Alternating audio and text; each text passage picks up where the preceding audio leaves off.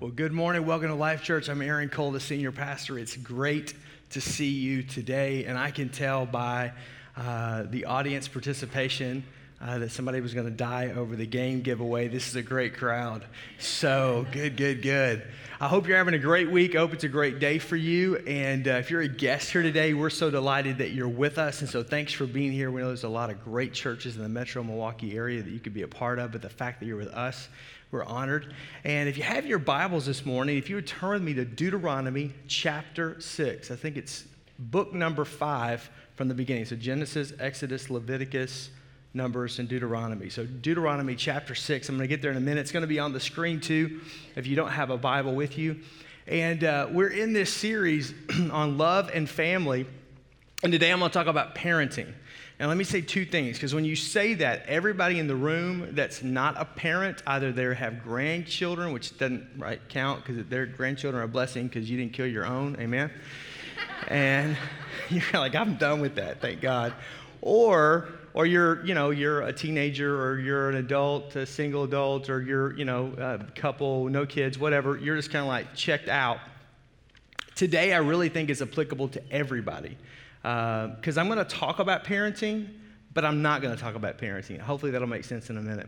And then for everybody that's parents and you're in the throes of parenting, whether it's a terrible twos, whether it's elementary, whether you're getting into that phase where you feel like you're like a professional taxi driver, or you should just do Uber or Lyft because you're doing so much of that, or you're just in those crazy teen years, or your kid's in the basement and you can't get them out. Wherever you find yourself, I just want you to know, most of the time when you hear a message on parenting, you just feel like, oh, he's fixing to lay in on us, take the Bible, like just a big, black King James, and just slam us with it. We're going to feel horrible.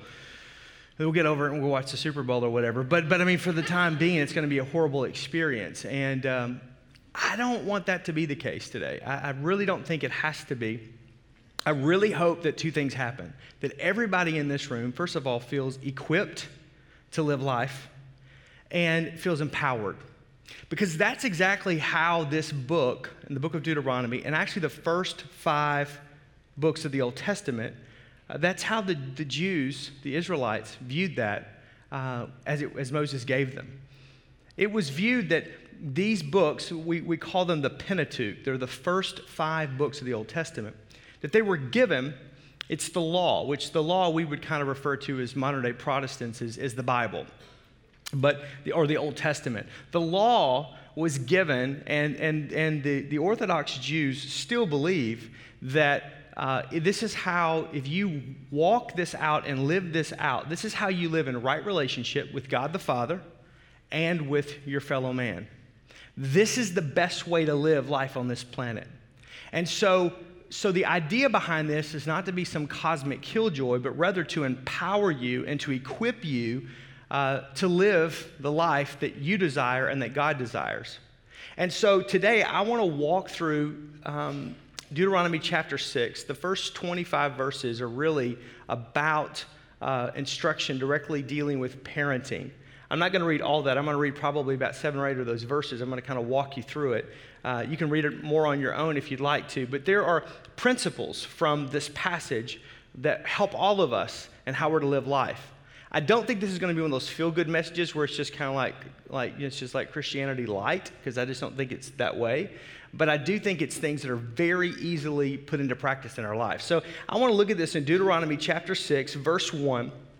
And the Bible begins to read, "These are the commands and the decrees and the laws of the Lord your God directed me to teach you to observe in the land that you are crossing the Jordan to possess." Verse 2, "So that you and your children after them may fear the Lord your God for as long as you live, by keeping all of his decrees and the commands that I give to you, and so that you may enjoy a long life." Skip on down to verse 4.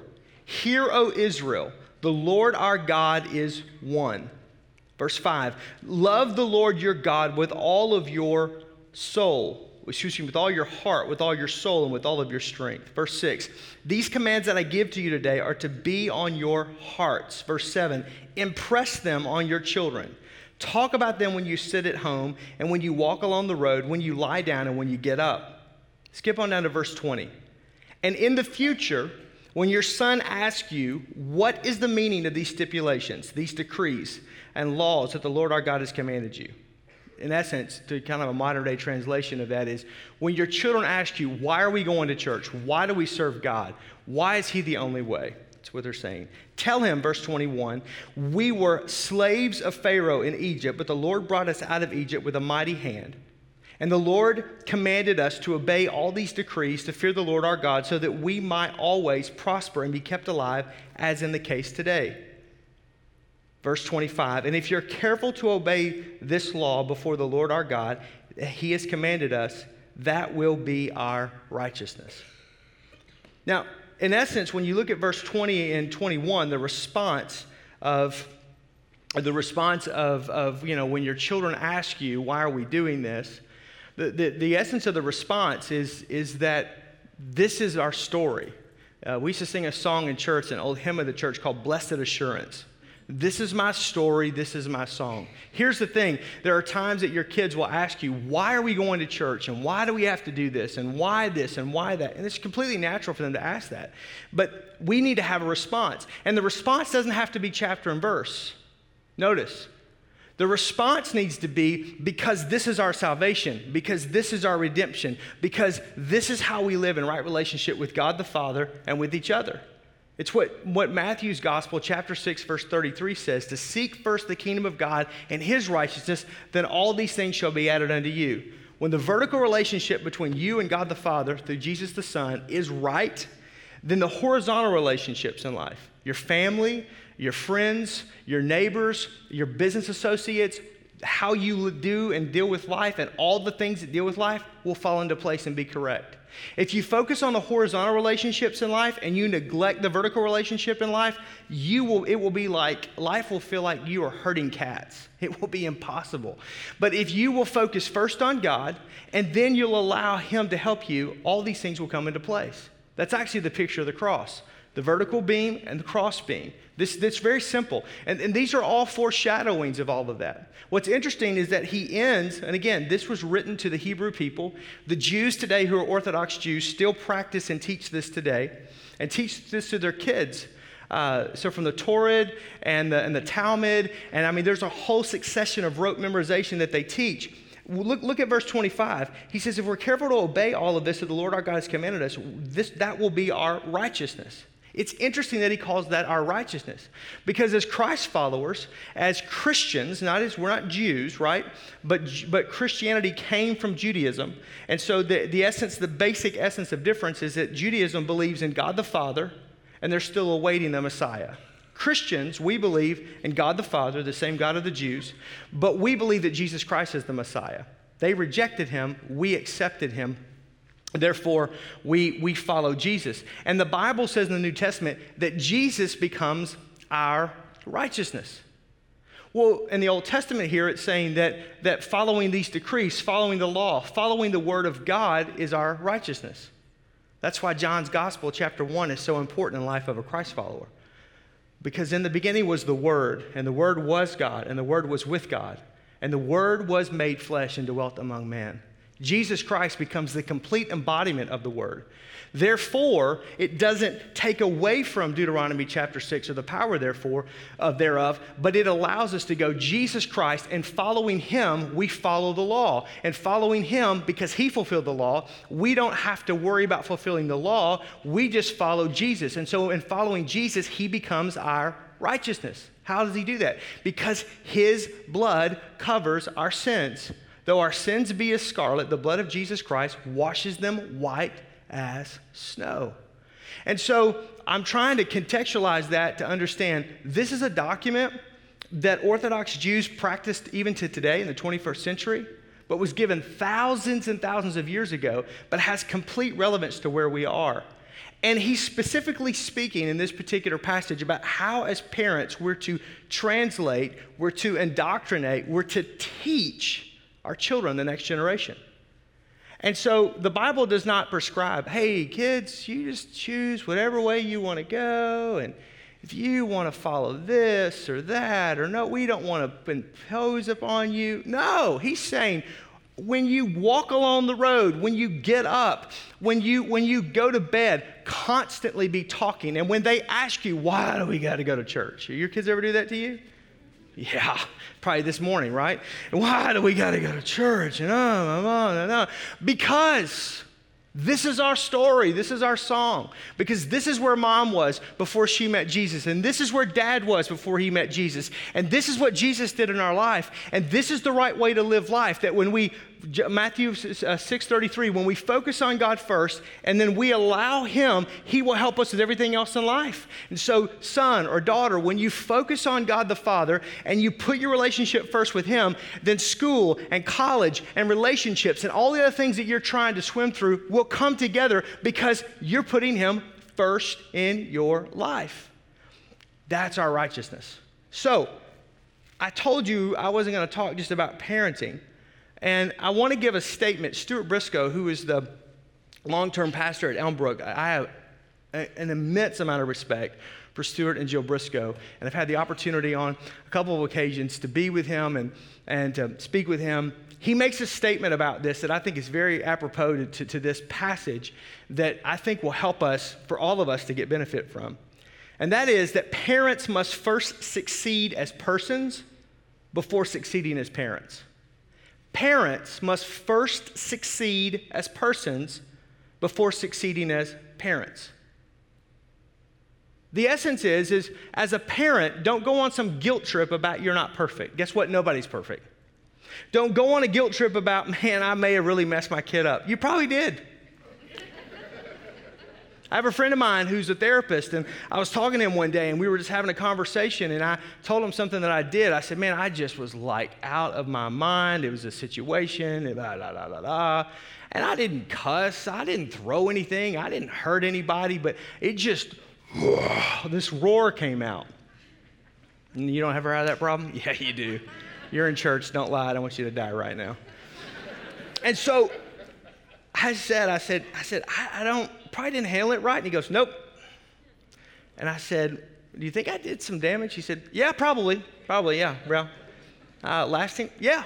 But the good thing about kids, they're resilient. They'll get over it. They'll do whatever. Your dad did stuff to you too. And so it's okay. And I'm not talking about anything that's abusive. I'm just saying just typical life. There's just times where you've had it at work and you come home and it's just, you erupt. You just kind of emotionally, pardon the phrase, emotionally vomit on everybody. And it's disgusting and it's horrible and you feel horrible about it. But this is just life. So it's not about being perfect. Parenting is not about raising perfect kids. Parenting, let me say that again. Parenting is not about raising perfect kids. Your kids are going to do stuff. I did stuff, you did stuff. You did stuff you don't want your kids to know about. Let's just be honest. So what's it about? It's about being a person of the Lord who has these principles in their life that Deuteronomy chapter 6 talks about.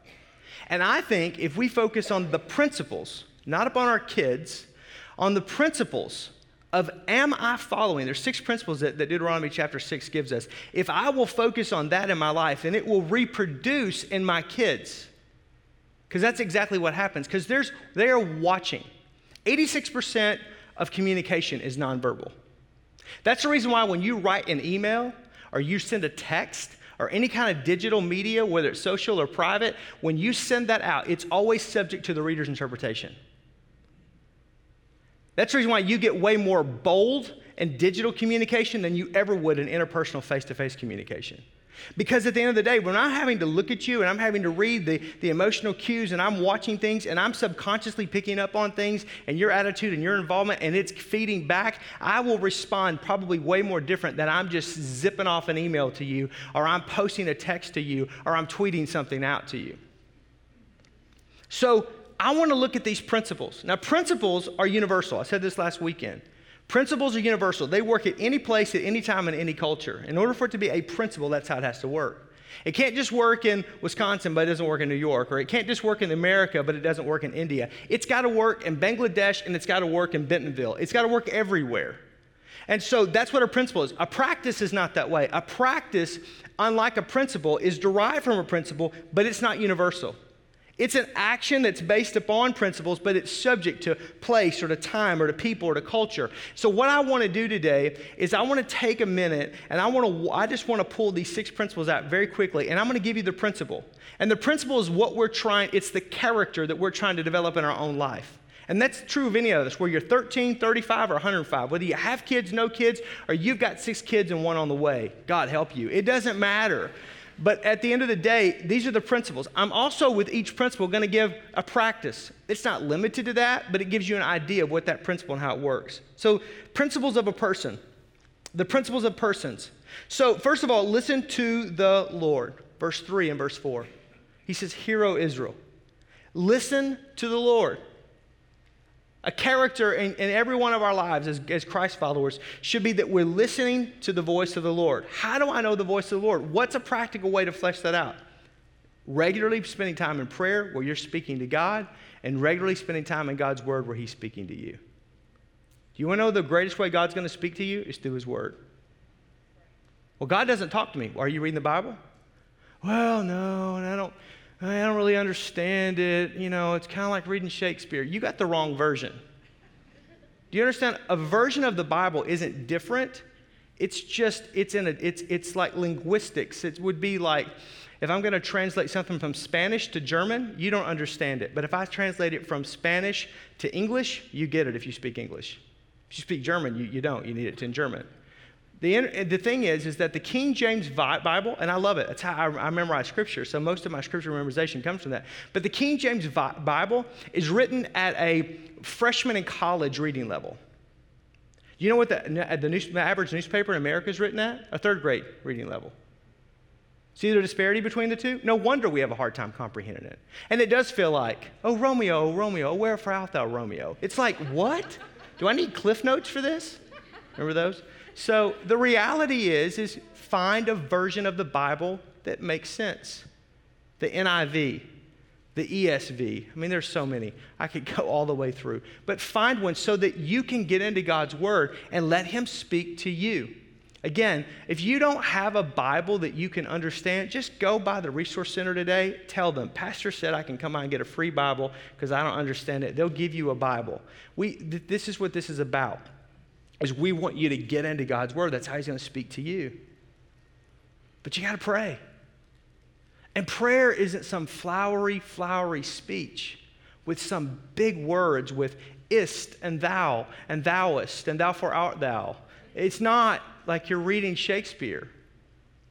It's not some formal liturgy.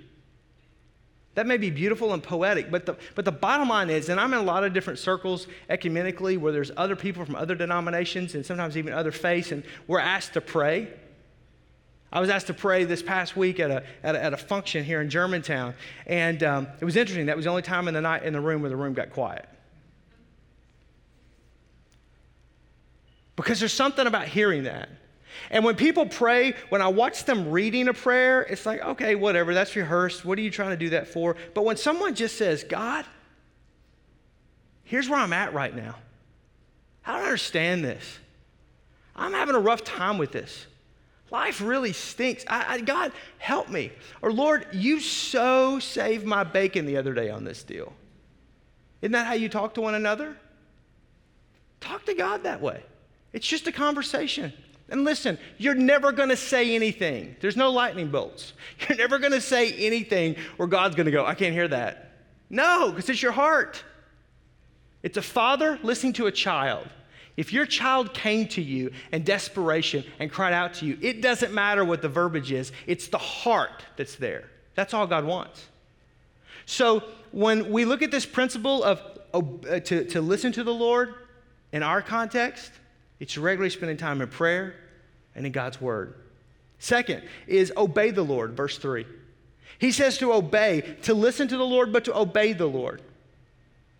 The practical piece of that is, are you obeying the leadings from your listening?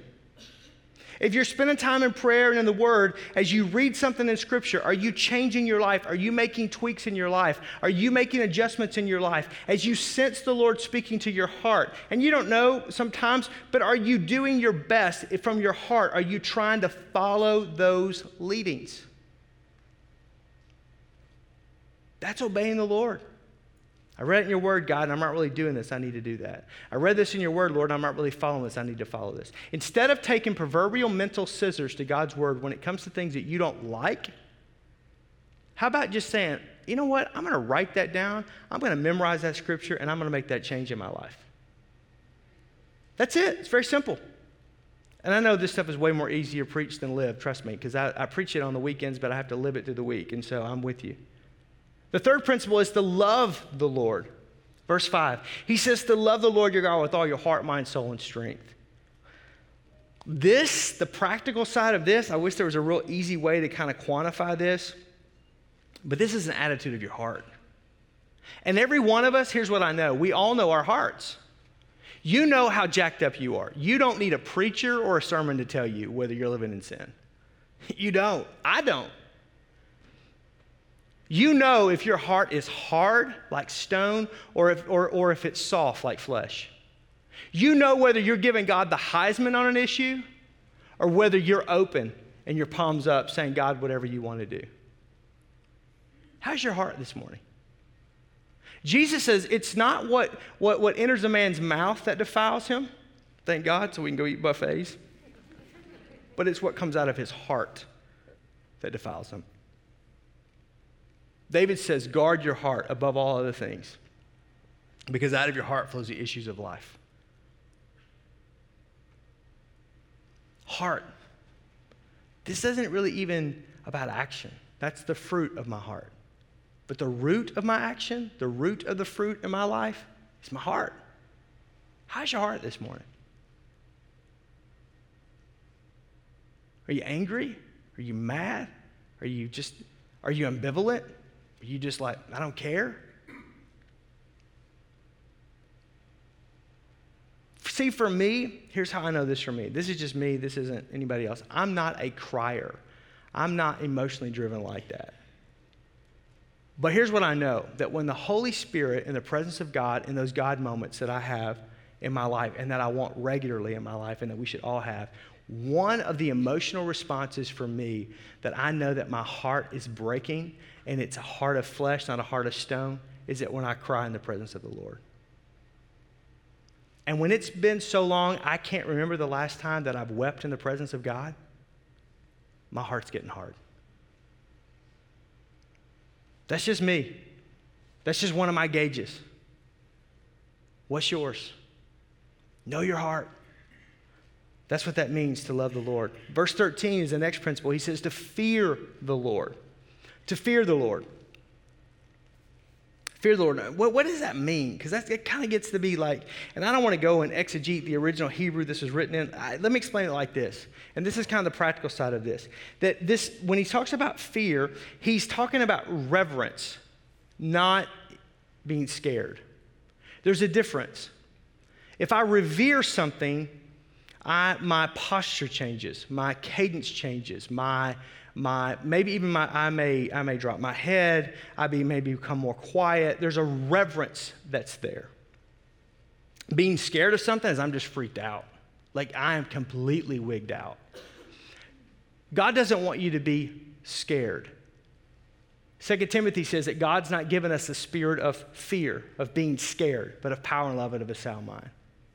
It's a totally different word, and I know that's written in the Greek, but that fear is I'm freaked out, I'm overwhelmed, I don't know what's going to happen in this situation, I don't know if I'm going to lose my job, I don't know if I'm going to be able to keep my house, I don't know what's going to happen in my marriage, I don't know what's going to happen here, I don't know if this is the right, God's not, so anytime you feel that level of fear, that type of fear of being scared of something, that's an emotional response, that's not from God, that's always the enemy of your soul.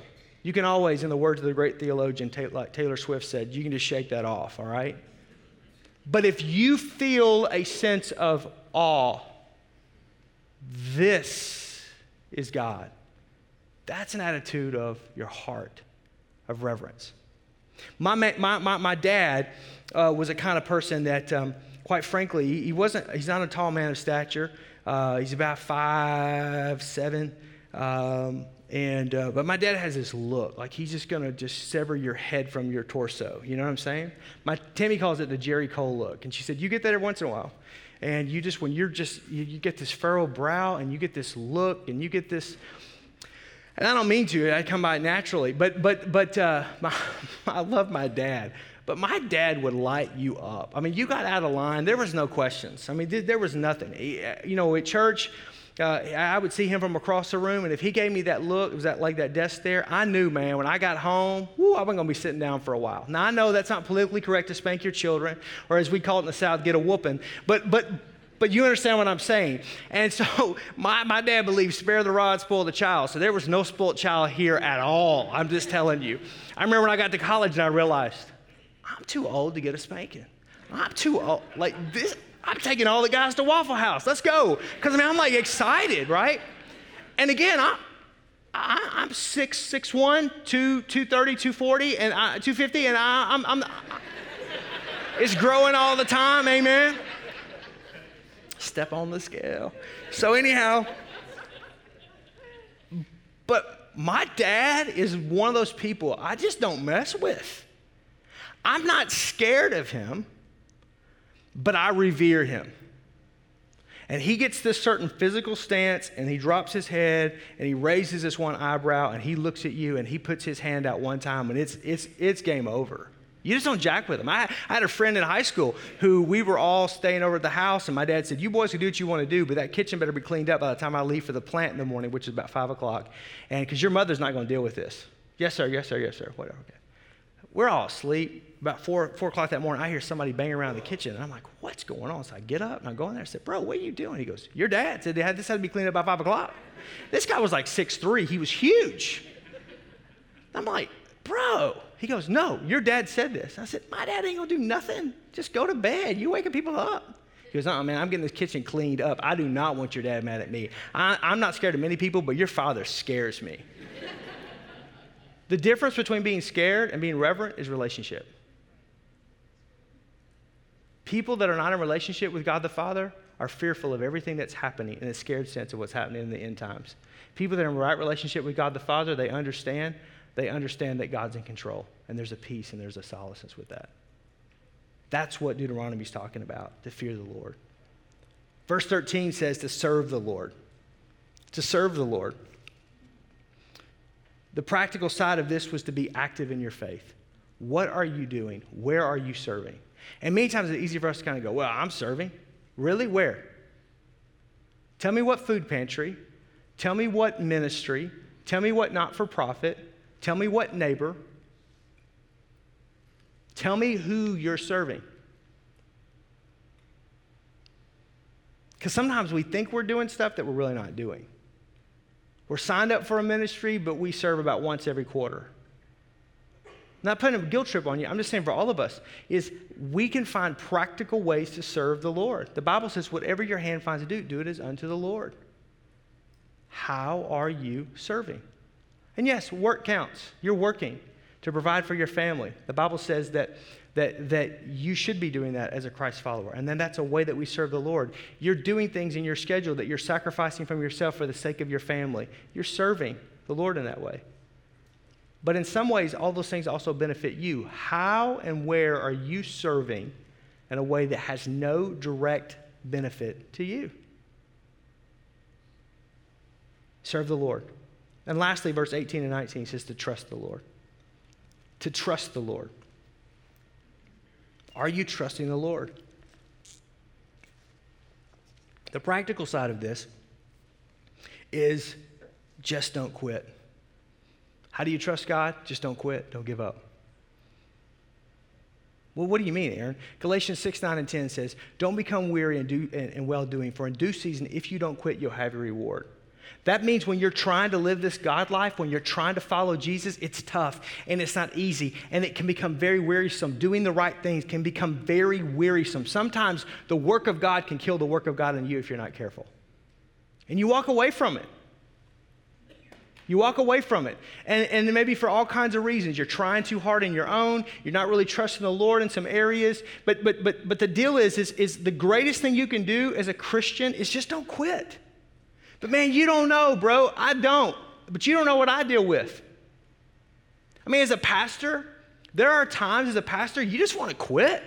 You just want to be done. You get one person that says something to you in a negative way, and you're just like, this is not worth this. You have one situation or one season where you feel like the heavens are brass. You're not the only one that deals with this. You feel like that it's just your prayers are bouncing off the ceiling. What good has it done? God, where are you? What's going on? And you just want to quit. There are just times where you're pushing and trying to get people to do this and trying to get people to do that and trying to get people engaged. And everybody feels like they're apathetic, or at least it seems that way. And nobody really is following. And it's just not coming together, and you just want to quit.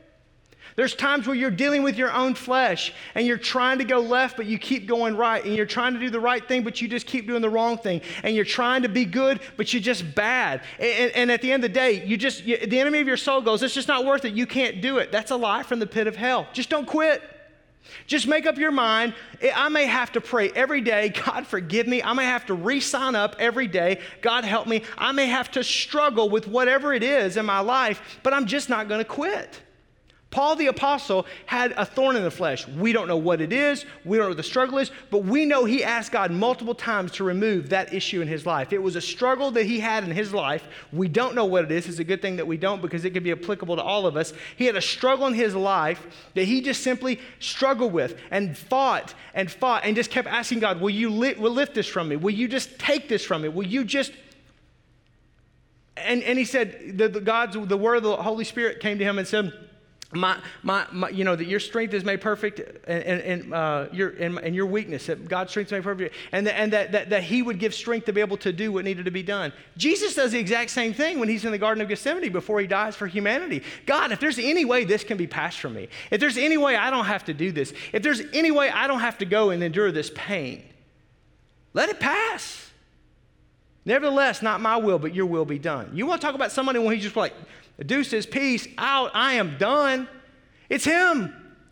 Because he knew what was going to have to happen, but he knew the cost. And all I'm trying to say is when we're talking about trusting God, it's not something that's on our currency in America. It's an attitude, it's a lifestyle of I'm just not going to quit. It's not a lifestyle of being perfect, because you're not. You never will be, neither am I. It's just a choice not to quit. So these 6 things: listen to the Lord, obey the Lord, love the Lord, fear the Lord, serve the Lord, and trust the Lord. As a person, are you doing those things? Let me wrap this up. As persons, are you doing these commands? Where are you weak? Look at that list. Where are you weak? Where are you struggling?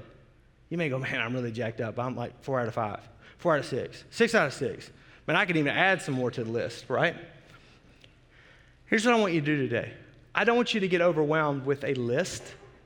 What's the one thing on that list that seems to be the worst of the others? 1, not 2, not 3, not 6. Don't go make a poster and put it on the refrigerator at the house and go, kids, this is what you're going to do. This is how we're going to live life. Boom. Because that'll last all of about 24 hours, maybe. Find one thing for you and make that a focus. I am going, if I don't do anything else this year, if I don't do anything else in this season, I'm going to fear the Lord. I'm going to trust the Lord. I'm going to I'm going to make that a focus. Don't focus on succeeding as a parent, but focus on succeeding as a person. Because here's the reality with this. If you'll focus on you, it'll come out in your kids. Because you reproduce in your children who and what you are. You can talk all day long. You can send them to private Christian school all day long. You can take them to church every single week and have perfect attendance. But the only way they're going to get these things is when they see it in you. You are the greatest single influence of their life. Church, school, Christian friends, those are all things that can enforce, but they're only going to enforce the things that you're teaching them. Why? Because you cannot lead where you have not been. You cannot teach what you have not learned. And you cannot give your children what you do not have. So quit focusing on being a perfect parent or having perfect kids and simply focus on developing yourself to follow the Lord. And as far as parenting is concerned, the Bible says in verse 7, it uses the word we should impress these biblical values upon our children. That word impress means diligence, intentionality, over and over and over and over. It's like drills.